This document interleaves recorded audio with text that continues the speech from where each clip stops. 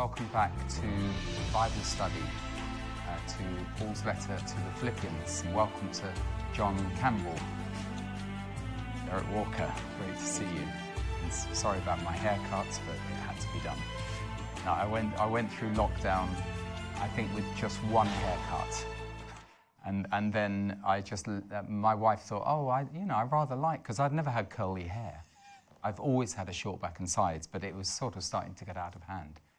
And my Albanian barber is no longer there, so I had to settle for someone else. You know, their barber's shop closed.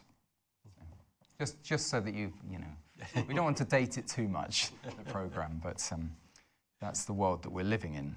We've done a lot of background, haven't we, with Philippians in the last few Bible studies. So we're going to focus on Paul's prayer from verse 3 to verse 11. You're going to read it. Very good. Sorry. I thank my God upon every remembrance of you, always in every prayer of mine making request for you all with joy, for your fellowship in the gospel from the first day until now, being confident of this very thing, that he who has begun a good work in you will complete it until the day of Jesus Christ. Just as it is right for me to think this of you all, because I have you in my heart, inasmuch as both in my chains and in the defense and confirmation of the gospel, you are all partakers with me of grace. For God is my witness, how greatly I long for you all with the affection of Jesus Christ.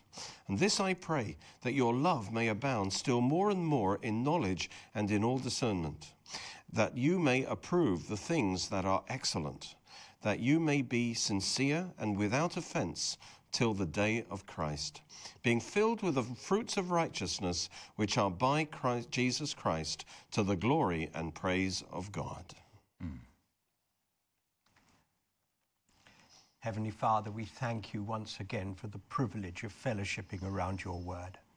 Father God, as we study this today, we ask, Lord, that you open the eyes of our understanding, not only of us here in the studio, but of those viewing at any time, in any place, Lord, watching our discussions today, that you would indeed open the eyes of their understanding. Give them revelation, Lord, beyond anything they can think or understand, that they are in awe of our God. Lord, we ask above everything else that today, Lord, as we study, Lord, the name of Jesus is exalted. And we ask this in his wonderful name. Amen. Amen. Amen. Thank you very much. Right, so Paul, he is so genuine. We go through some of his writings, and there's deep theological teachings, but he's actually living it out as well. So, it's a privilege really to have his prayers and his thanksgiving, because you see that his understanding of the Lord and the scriptures and the gospel is from deep within. It's something that he's living out, and so when he prays, we learn something theologically from his prayer, but we also learn that Paul was, like the Brighton Rock. Wherever you cut him, he's living, it's woven into his life. And the danger that we have is that we always generalize. We're getting general themes and background, but with Paul, we have to sometimes just really drill into what is he writing, and where do we take it from there, without repeating ourselves. I think the point you made is a really valid one. It's an exciting one, Tim, because Paul is unique amongst all biblical writers. The gospel writers, well, certainly Matthew, Mark and John, are unique in as much as they walk the earth with the Lord, so they're unique. But amongst all the other writers, Paul is unique in as much as he spent 3 years of his life learning one-on-one with the Lord about his message. He speaks with such authority, and he talks in Romans, where he didn't have the language to be able to expound all that he had seen, although he probably had a degree of understanding. He just didn't have the language in order to be able to speak it out. And so we do need to take every word of his and realize that these are not just words. He understands what he's saying. And it's from the Spirit. And it's from the something Spirit. beyond There's intellect. deep truth in every word. Yeah. Great. So, which verse do you want to highlight? So we'll start. Yes, let's go. Verse 3. It's of course the prayers of the Bible are wonderful because they also give us a model for our prayers too. Yeah. Yeah. So if in doubt, we can pray the prayers of Paul. Yeah, exactly. We won't go far wrong, Exactly. you know. Exactly. But and I love the way he starts in a positive way. Yeah. You know, he's although he would have lots of things to grumble about and so on, he does focus on what God is doing. And I think that is a good way to start our prayers, isn't it? Look, to start with thanksgiving. Absolutely. Acknowledge what God is doing. Yes, we might need to give some problems to the Lord or whatever. Exactly. But he starts in that positive vein because it's a Thanksgiving bit selfish, isn't it? You know, to start a prayer just talking about yourself and your problems, isn't it? When you've got the Almighty God, you're in His presence. Yeah. It seems logical that you should be acknowledging Him. And thanksgiving is the voice of faith. And Yes. so I think you can't do better than, well, you enter his gates with thanksgiving and his courts with praise, not with moanings. You know what I mean?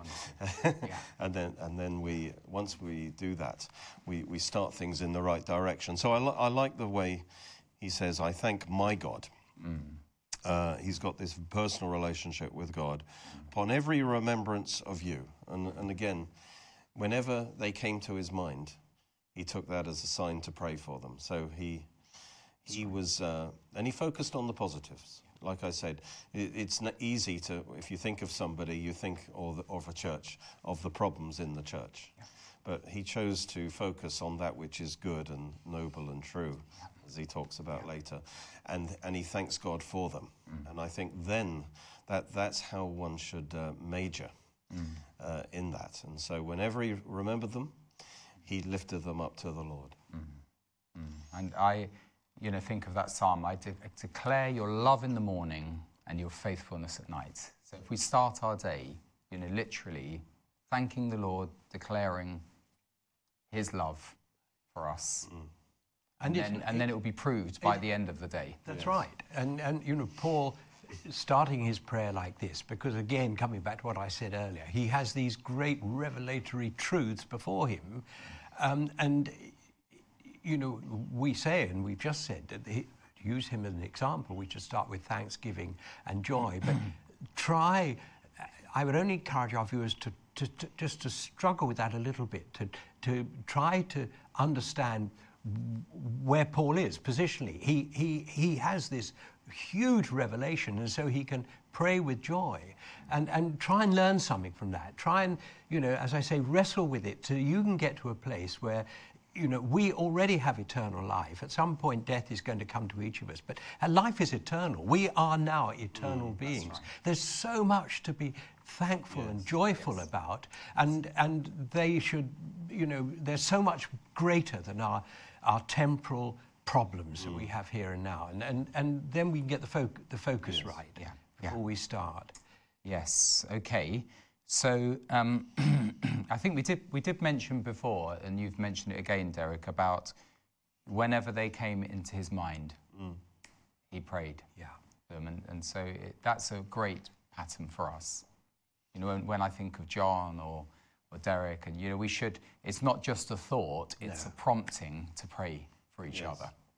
We should learn to recognise the work of the Holy Spirit in us, and sometimes it's very natural, And we should often assume that the thoughts that come to us, obviously if they're godly thoughts, that could be the Holy Spirit prompting us to pray for someone. That's right. It doesn't have to. It might feel like our own thoughts, but actually, it could well be the Holy Spirit prompting us. My dad had a heart attack when he was 45, and he went to St Bart's in London, and his heart packed up. And 3 times it stopped in that night. And my mum recalls being woken up at 3 o'clock in the morning to pray for him.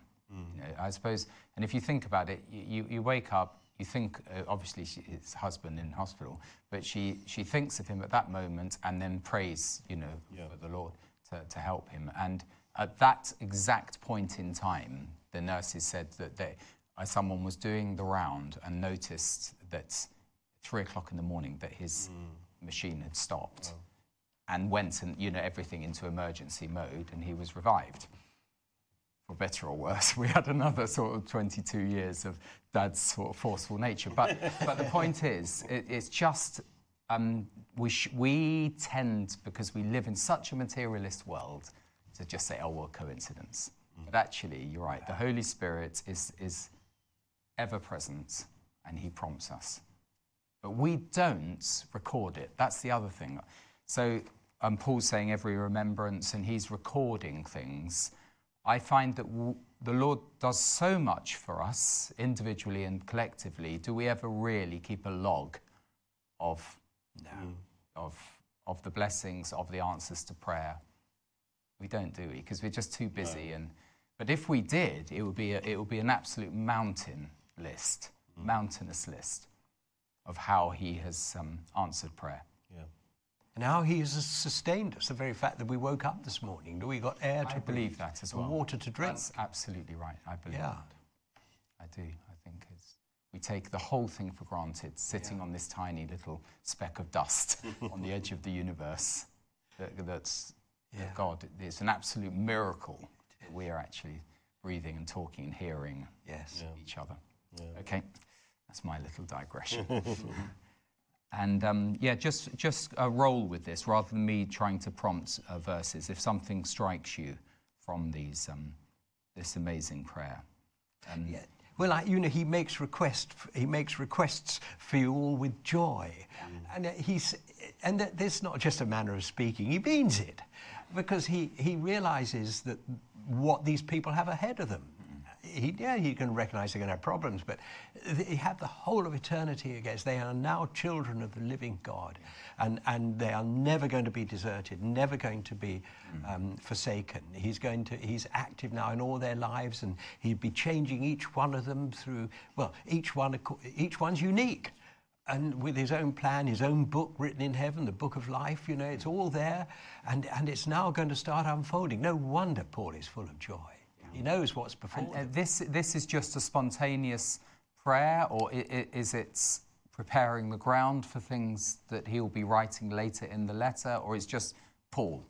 This is me, and this is how I want to convey to you at the beginning of this letter. And it reflects the close relationship he has with this church, more than other churches. Yeah. And so part of, when you remember people, you don't always remember them with joy, but with Paul in the Philippians, it certainly was. He wasn't just saying positive words. He genuinely was loved by the Philippians. They were the one, because he goes on and says, for your fellowship in the gospel, your partnership in the gospel.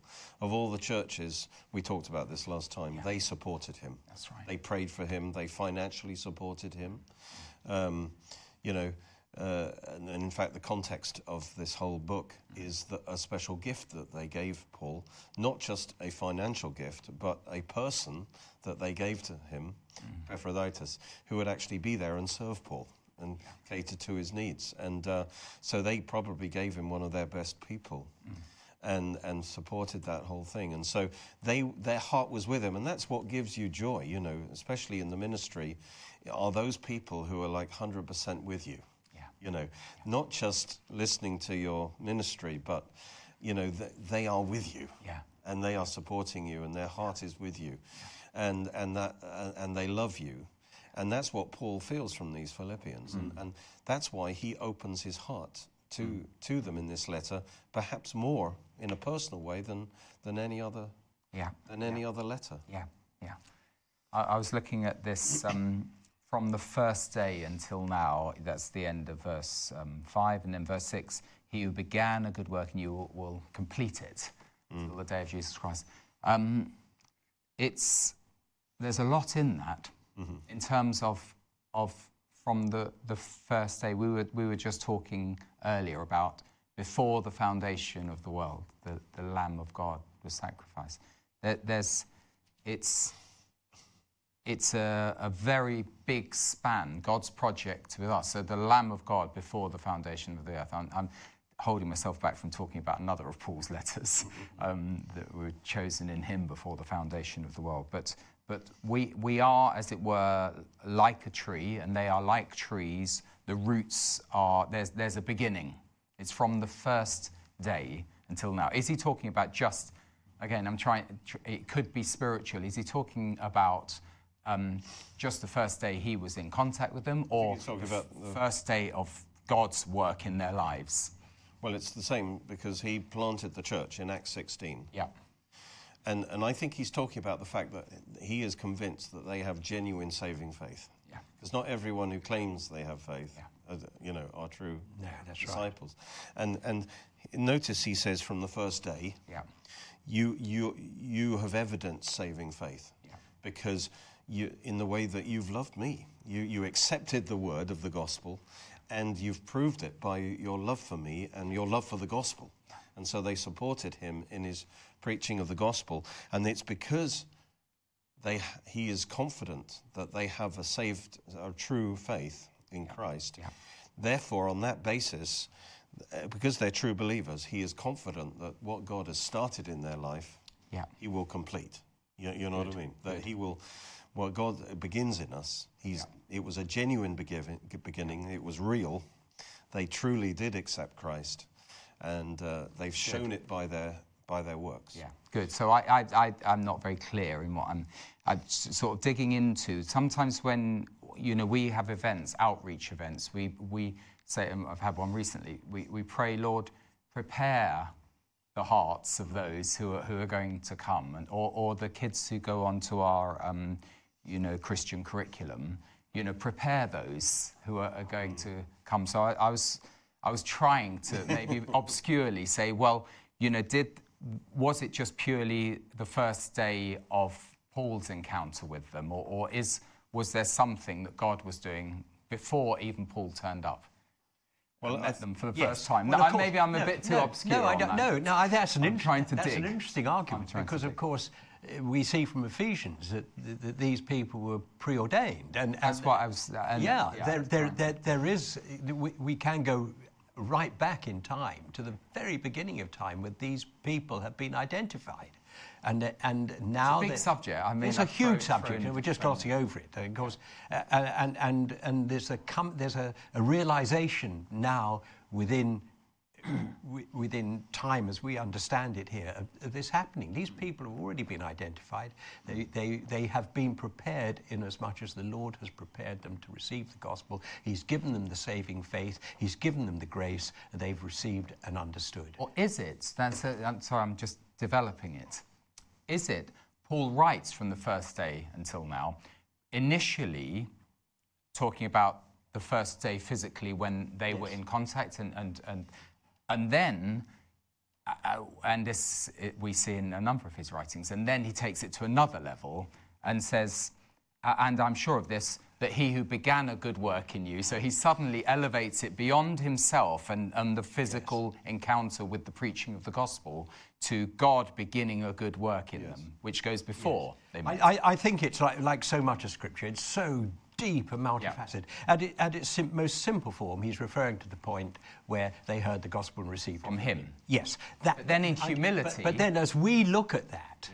we can begin to see there's much more than that, and we can begin to explore it. But I think he's referring to just quite straightforward to the first point. They received the gospel, and that's it. Good. I don't think it's any more complicated than that. It's just that we are able to dig into it and see deeper truths. Except you then, when you get onto verse 6, I just wonder whether Paul then is expanding verse 5, clearly the first day was that's when they started partnering with him in the gospel, even from their salvation. Yes. But then you could discuss when he talks about he who began a good work in them, you could say that's the moment of their salvation, but you could argue that is talking about the work of the Holy Spirit to bring you to salvation, to prepare the way for salvation.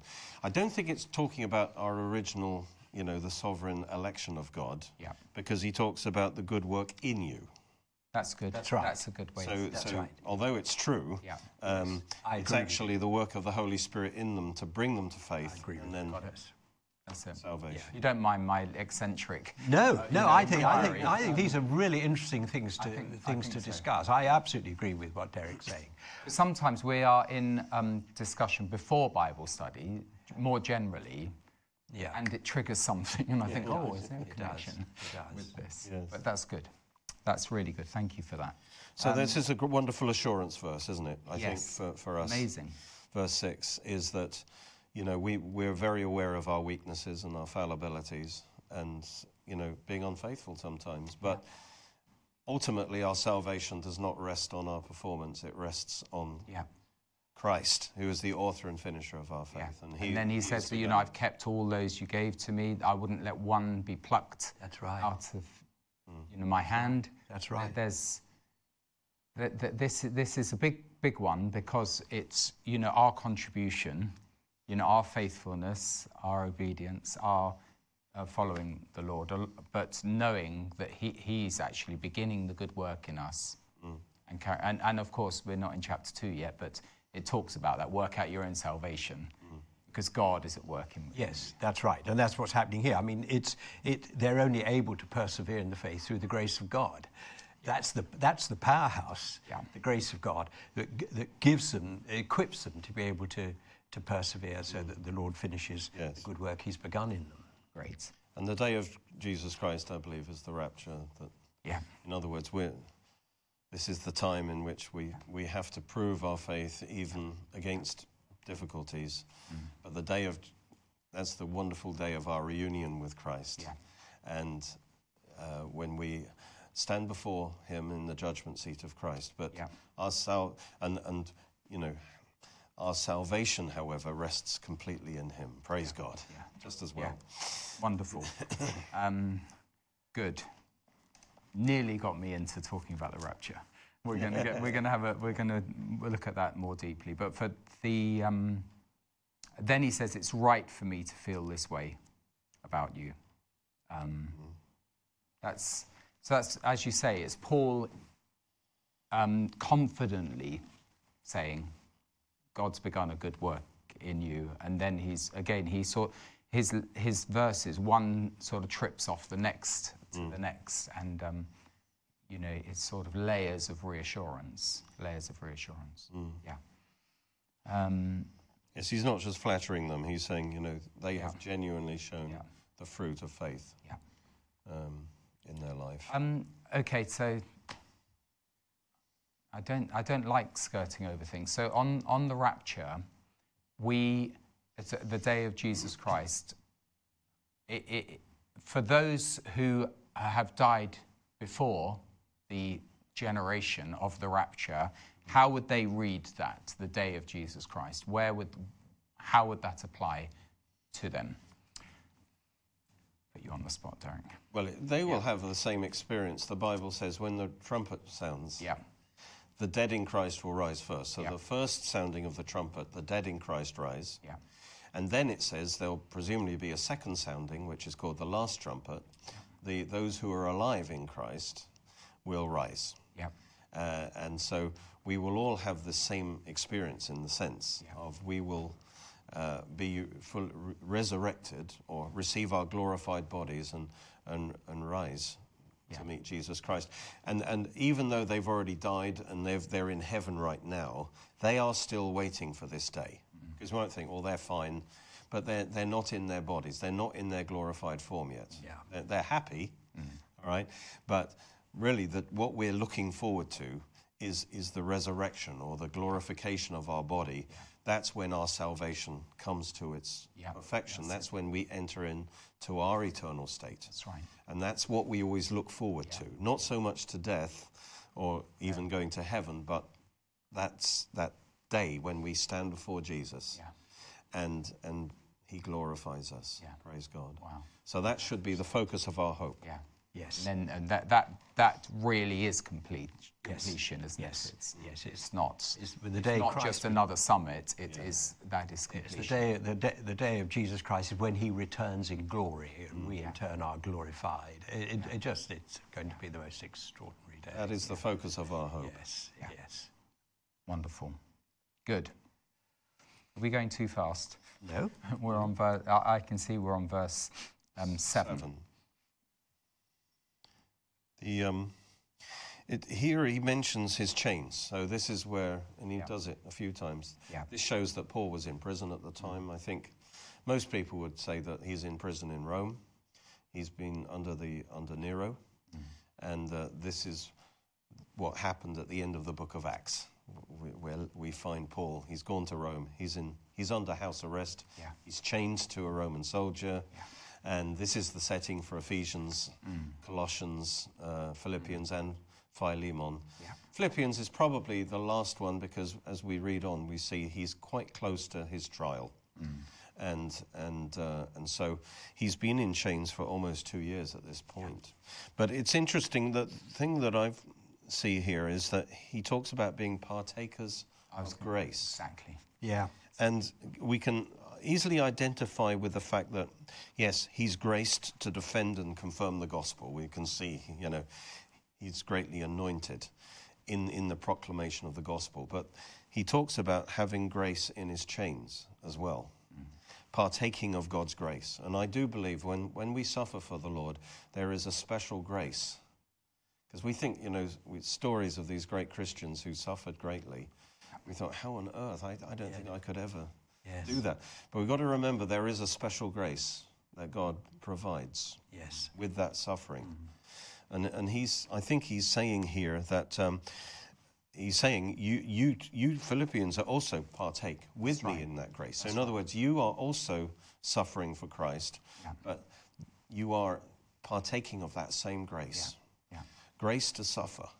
And he talks about that later in the chapter. And it's following on, it's sort of adding a layer of authenticity to the previous verse. So he's saying, it's right for me to feel this way because we're partakers in grace. And you've illustrated what that grace is. Because they are under persecution. Yeah. And the way they are responding to the persecution, they're not compromising. They're not backing down. Yeah. They are holding forth their witness under the grace of Christ, under that pressure. And so I think he is seeing that, again, that genuine faith in them, that they are clearly partakers of the same grace that Paul has in being able to share the gospel even under pressure and suffering. Because in the church today, John, one gets the sense that there isn't the same level of unity, and participation. Because we're in this modern fragmented world, those who stick their neck out for the gospel, some will go with them, but generally, and this is the fact, I think, statistically, when they take polls, there's a distancing of those who are extremists or there is. Labelled. And the church will generally, because this sounds very judgmental, I don't mean it to be, I just stating a fact. The church is generally not submitted to the Lordship of Christ. And because of that, they're not partaking in his grace. This grace talked about here. We talked about Thanksgiving. We each have different problems to face every day. Some of them are not suffering for the gospel directly. But we still need to take Paul's example and say, thank you, Lord. Thank you for the grace to get through today. Thank you for the grace to manage all that is going to come against me this day, and because we need it. And if we don't have that grace, if we park it, if we become self-sufficient, we will be deceived. There's no doubt. This is why the church is so widely, particularly the established church, why it is so widely deceived. Because it's updated the Word of God. It has trying ideas. To assimilate. It's trying to assimilate. Yeah. And it's very awkward when people are, in your church, maybe if you're a church leader, someone's, suspended from their job because they've said, no, I'm not going to compromise on this. And they distance themselves from them. Or they come out with publications which are endorsing an establishment position, which, as though the established church has a right to pronounce on what God has said in his word. So I don't know, I do feel that it's a lonely road if you're going to be an openly confessing Christian on a number of levels, in the workplace, especially in the public sector. It's Very a tough hard. road. So we want to stand alongside those who are out in the front lines. And we want to encourage them from this word that God's grace will go with you. He will give you the grace. Yeah. And as Derek said, even if you suffer, if you suffer as much as you're sacked or whatever, God's grace will still sustain you. This isn't theoretical now. He will not forsake you. No. And it does take courage, but the grace of God will give you the courage. This is not theoretical, because we came back from Israel on a trip, and one of our dear sisters on the trip, she basically heard people blaspheming at, I won't say which airline, but at the counter of the airline, and so she checked them and said, "Do you mind? The Lord's name is precious to me," and they carried on, and she went up again, and they took her off the flight. No. And it got into the newspaper. It was a connecting flight from Gatwick or Stansted up to Edinburgh, and she was taken off the flight. It got into the local newspapers, and she lost her job over it. No. Just through. So it's not theoretical. No. In other words, if we say, right, we're followers of the Lord, it does have a bit of a stigma today, and we need to encourage those who are out there. It's happening quite often now. You do get the media reports. Interesting how that actually fits with verse 7. It just reminded me that, when it says, "Because I have you in my heart," it could equally be read as, "Because you have me in your heart." It could be either. Yeah. And in fact, that other version fits better. Yeah. In other words, Paul is saying, I'm right to have this confidence in you that your faith is genuine because you have me in your heart. In other words, there's a price to pay to support Paul and be on his team, because he's the center of attack. Yeah. And it's safer to withdraw, as you were saying, and not support that person, because you don't want to come under the same attack. And so Paul is saying, you have stuck there with me. You've supported me. You will keep me in your heart. You keep me in your prayers. You're not ashamed to be identified with me. And on that basis, you're right with me in my chains and in my preaching of the gospel. Yeah. And wonderful. That means you're under the same grace that I am. Yeah, he's really opening up, isn't he? He's absolutely opening up and saying, verse 8, "How I yearn for you." In other words, I'm really close to you, folks. And I yearn you're my close companions, you're my close partners. It's not just I'm the minister, you're my congregants. It's like we're really in this together. Yeah. Yes, and it's interesting. Is there a point at which that grace, as it were, backs off? I think of the times we've been through. I mean, worldwide, and again, not judging anybody or any institution as well. Perhaps I do judge institutions, but Psalm 91 is so explicit. It is so explicit that if you say, "No, I'm vulnerable to this virus," you're saying, "Lord, you're not who you say you are. Yeah. You can't protect me. Yeah. I've got to if I go to church, I can't sing. I've got to wear a mask." And now, what sort of church leader? Forgive me, I don't know. What's going on. What sort of church leader is going to say, wear a mask and don't say, "I'm going to submit to the government"? Because the Word of God says exactly the opposite. Rejoice in the Lord always. Absolutely. And if He can protect you, then if He's going to protect you from every disease, then you're not infectious to anybody else. And neither are you going to succumb. And I see it as a complete jettisoning of the Word of God, giving into the state, and they will take as much power as you're prepared to give to them. That's the danger. And I would see that God is either God or He isn't. And if you don't believe the Lord can protect you in church because the government says this thing is dangerous, then I think we certainly haven't got to the point of people that I'm aware of, people having been arrested in church, or churches being bulldozed like in China. Yeah. But it is interesting that when the states, because the precedents are there in history, if the state does gain too much power, we give them too much power, and the leadership, knowing where to draw the line. Well, because the leadership has not come. The leadership could come from from the archbishops and bishops. It definitely hasn't. And it come has from not.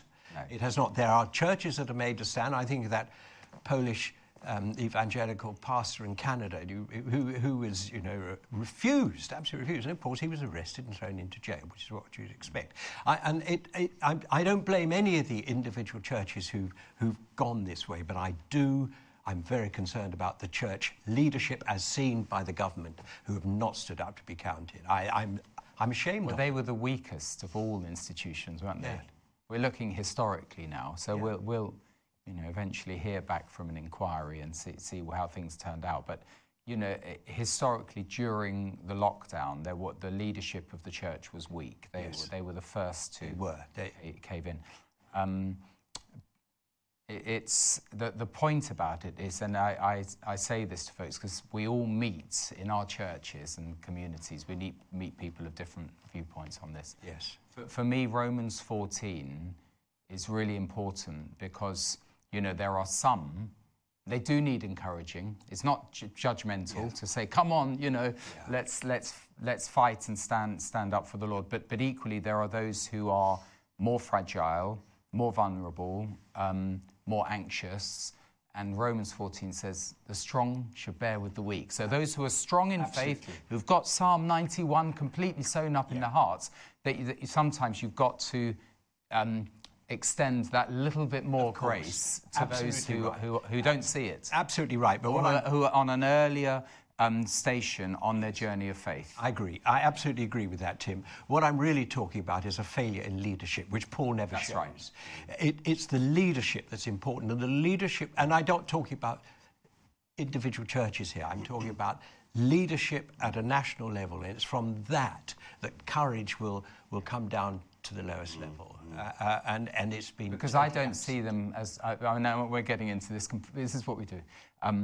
I don't see it as the church anyway. I see it as an institution that has a lot of God that in its history, as we do in our nation. But I don't see these institutional churches as the church. I just see them as an expression. And within the institutional church, there is the body of Christ. There is the universal church. But I don't personally. I don't think there's any doubt. So that's why I don't hold them to too high expectation, if you know what I mean. You're absolutely right. And what as my friend Danny Stuffle says, the synod is full of sin and very odd. Yes, but how disappointing. You're absolutely right. How disappointing, because the unsaved, the people who the people who think there might be a God, but I'm not too sure about it, and things are pretty grim at the moment. I'm certainly because they're so humanistic. They would expect to see the leaders of the church speak out the word of God. I mean, what an opportunity.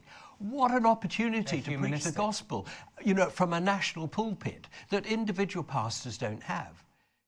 The Archbishop of Canterbury has a platform. If he stands up and says no and preaches the gospel, even the BBC might report it. That's right. Mm-hmm. But it's I wouldn't abject failure. I wouldn't bank on that. And it makes me very they're humanistic. That's what I would say. Often most of their debates are humanistic. They're not biblical. And what you see in this whole chapter particularly, Paul is standing for the gospel. Yes. And he's commending the Philippians for standing with him in the gospel and striving together for the gospel. Yeah. We must know the gospel, and that is the message that we are called to bring out. So I'm frustrated, yes, because you have the platform, and usually it's some kind of socialistic thing that they'll say, we must look after the poor, which of course is right. Yeah, of course. But there we are called to preach the gospel, and that's this wonderful phrase here in verse 7. He talks about this is what Paul's doing, and that's what the Philippians are supporting. This is what it's all about. Yeah. And our unity is focused on the gospel. Yeah. And it says the defense and the confirmation of the gospel. It's just interesting to look at that phrase. Yes, please. Defense is apologeia, that's where we get apologetics. Exactly. So that's, and in a sense, literally, Paul is going to do that in the court. He is fighting for the gospel. He is defending the gospel. In a sense, he's fighting for the Christian's right to preach the gospel, because that's why he got into jail in the first place. So that apologetics is kind of like the negative defense. You've got to have a good defense. to all the attacks. Yeah. And then confirmation is the other side of the coin, where you actually provide the positive, where this is people who are wanting to believe, and you give confirmation, maybe through signs and wonders or through the positive proclamation. Yes, so exactly. we've got to be ready to proclaim the gospel positively, but also we've got to be ready to defend it, if you like, as in a court case, to say no, this is and define it. Yeah. Explain it. Yeah. Explain the attack. Be able to defend it against its critics. One thing we've been doing with my sort of education stuff, it was a missing element in all of the coursework for 12 years or 13 years of the education cycle of a child, is make sure that you have a course on apologetics. So we, however many, I think we've got about 6 manuals so far on it, because the kids need to know more of what are the arguments that are out in the world. So you're defending against prevailing arguments, which is different to saying the Bible says, Jesus loves me, and this is the gospel. There's something about sort of actually, as Paul did on the Areopagus in Athens, you're literally engaging with where people are at. You need to know what are the arguments on evolution and materialism, as being the source of life, and these key points. You need to be completely familiar with them to give a proper defence, because those things are not neutral. They're actually attacking the roots of the gospel. So I think apologetics is probably the missing teaching.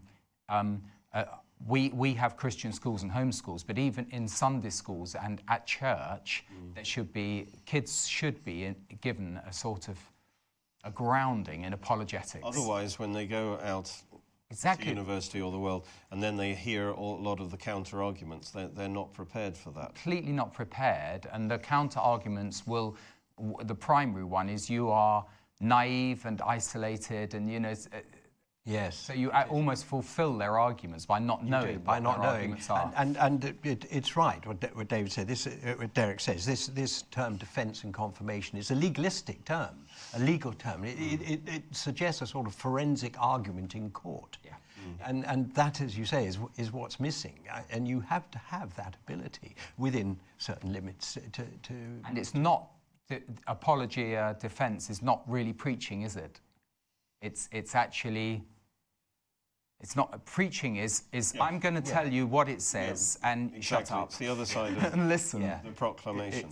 Yes, and we've got to be ready. Like in Peter, it says, be ready always to, with respect, give a reason for the hope that you have, and that's apologeia again. Yeah. Give a defence. Okay. So. Here, and I think this is in the court. That's what he would do. That's what he did in the book of Acts. When he came under attack, he made the issue the gospel. He kept the conversation onto the gospel, and then defended it against its critics and showed them where they were wrong. But always bring it back to the gospel. So apologetics on its own is not enough. So the best kind of apologetics is, yes, you start by defending, something. Let's say, talking about evolution, you might give the arguments why it's not right. But then find a way to then preach the gospel from that. Talk about, turn the conversation onto the gospel, because ultimately people are saved through the gospel. That's right. So you do your apologetics, that's important. But don't be satisfied with winning the argument. Find a way of relating that to the gospel. Yeah, very good. Because in the end, that's what God's going to use. Yeah, very, very good. Yeah. So, because we're in, as it were, an absolute storm, with the internet and with all the arguments that are out there. It's never has it been more important for kids, once they're thrown out into the workplace or into university, that never more important for them to be prepared for the onslaught. And there's so many... Many fall and lose their faith. Yes. The stats of Christian kids from Christian families being swept away are horrendous. Yes, there's so much seductive alternatives out there at the moment. Yeah. Yeah, so that's verse 7, isn't it? Mm. And of course, he's talking about his defense and confirmation, but they're partnering with him, so it's very relevant to them. But then he's going back to the fellowship, how I yearn for you. Yeah, how I yearn for you with all affection. It just shows the closeness of their relationship. Yeah. But it's the affection of Jesus Christ. So this again is the grace of God, that actually God has so worked in Paul's heart that he doesn't say, well, it's just his natural affection. The love of God is shed abroad in our heart by the Holy Spirit. So he's saying it's the affection of Jesus Christ. It's the grace of God in him has made him love them with a deep affection. You can't just conjure that up. No. He attributes that to Jesus Christ and his grace. Yes. It's a deep emotion. It means that you suffer with them as well. If they're suffering, you suffer. It is a deep affection, but it's even deeper than that, that you go with them through all that they're going through, be it for good or for bad. I've said it before, that the fact that he's able to say, for God is my witness, it just shows that he's completely aware of God's presence. Yes. He could not write that fraudulently because of all of his writings. It just doesn't add up. So therefore, this man is really aware that God is, as it were, judging his thoughts and attitudes. Yes. He judges the thoughts and attitudes of the hearts, that God knows Paul's heart. But it also reveals the accuser of the brethren is always active. Yeah. So Paul, the implication is that Paul has his critics everywhere. Yeah. And they are saying to the Philippians, for example, Paul doesn't really care for you. You know, he's just into his own stuff. You know, and so I think he feels the need to affirm to them that his love for them is genuine, it's deep. Because, you know, we have to be very careful with critical people, or, you know, people who get jealous of, you know, ministries like Paul's, and they'll try and run them down. You see, not for righteous motives. You know, true, if they were, there might be false ministers, obviously, but they're clearly attacking Paul. Where does that attack come from? It's the devil, isn't it? He's trying to undermine Paul's ministry. So if there's a genuine preacher of the gospel, be very careful, you know, when you hear people just attacking them, because if you open your heart to that, you let the devil do his work. So Paul feels, even with the Philippians, he's having to defend himself. Look, I really do care for you, even though certain people are telling you different. It's often happened with me in my lifetime, especially when I was younger.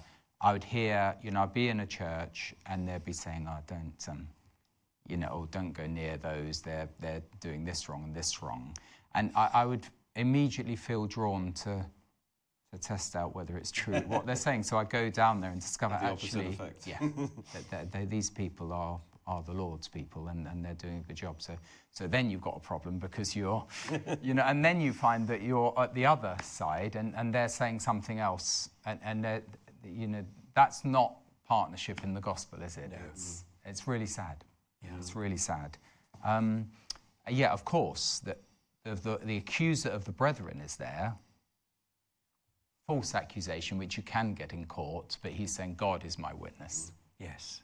That's a really serious thing to say, isn't it? Yes. If it's false, let's switch off the cameras and stop doing Bible study. Yes. That's why, for me, Paul is genuine. It's everything he says in his prayers, in his writings, has a stamp of authenticity. Yeah. Genuine. I think what you said just a few minutes ago about Paul is clearly so aware of the presence of God. That is something, you know, we can pray for. Lord, please give me a heart like Paul's. May I be aware, because it's so easy to, you know, to miss out, because we don't ask for that. And I'm talking to myself as much as anybody else. You know, we love the scriptures, we believe them, but we're actually holding them at quite a superficial level compared to what is available to us. And we see it in Paul here. I know Paul was the author. Well, he was an author at arm's length, so to speak, of the scriptures, but he was experiencing what he's writing. We want to experience exactly the same thing. And so that they're just absolutely alive every time we look at them. Okay, so for me, we've got about 8 minutes or so. So it rolls on again into verse 9. It's as though one sort of theme triggers the next. So then he says, prayer in a way. In the prayer. And my prayer is that your love may abound more and more. So we could stop there. And then it says, with all knowledge and discernment. Yeah. There's a balance there, isn't there? Yeah. Because it talks about Jesus being full of grace and truth. And, grace and truth came through Jesus Christ. Yeah. And you need the two together, you see. Some people are all truth, but no grace. Yeah. Exactly. No love, but hard. Exactly. And some people are love, if you like, or grace, but no truth, no reality. And so Jesus was the perfect balance of grace and truth. Love without truth is wishy-washy. Yeah. And so notice, he prays that the love may abound more and more, which continually grow and increase. Yeah. That's the number one thing. But he's not wanting them to have this wishy-washy kind of love that has no truth to it, in knowledge and all discernment. In other words, that in our love for people, it's not just that you affirm everything they do. You are to discern that which is excellent and that which is noble. And to affirm somebody in some evil thing is not to love them. That's right. In fact. That's right. So that kind of love is not real love. And so I see that same balance there. That the love will grow, but that along with that discernment and that knowledge. So it's not one or the other, but it's both together. It's one thing to love, but you also need the knowledge of how to apply that love, how to love. You need to know. You can't love someone in reality without knowing them, because then you know what they need, and you discern what they need and what's best for them. So love without knowledge is no good. So I got it wrong. We've only got a couple of minutes left, there's a lot in these final 3 verses of the prayer. I'm not sure we'll really get through it. We could spend a whole Bible study just talking about the meaning of love and the depths of the meaning, because it is such a cheaply used word today, used to justify many things which have no discernment and knowledge. It's just purely experiential, sensual. It's not the kind of love that he's talking about. But and he's also, it's sort of the root. The love is the root of verse 10, so that you may approve of what is excellent, what is pure. Yes, it's rooted in that verse on love. Have you got any thoughts, John, in the last? Well, I think this knowledge is so important because it's the knowledge of the love of God, the knowledge of the gospel, the knowledge that gives you that absolute assurance of your salvation, regardless of your failings and weaknesses, of which we're all too aware. That the knowledge of the finished work of Christ, which is more than enough to deal with your peccadillo, so to speak. And that knowledge, which, as Hebrews 12 talks about, it refers back to that great faith chapter in Hebrews 11, and talks about, the sin that so easily besets is not what you get up to, which you shouldn't. It's talking about the sin of unbelief, the lack of faith, which Hebrews 11 is talking to. And you can't have faith. You can have the gift of faith, which causes to get saved. You can't have that faith without knowledge. It's knowledge that increases your faith. You need to learn and understand. Yeah, thank you very much. So, there's that word excellence as well. If anything is praiseworthy and excellent, think on those things. We'll talk more about that next week.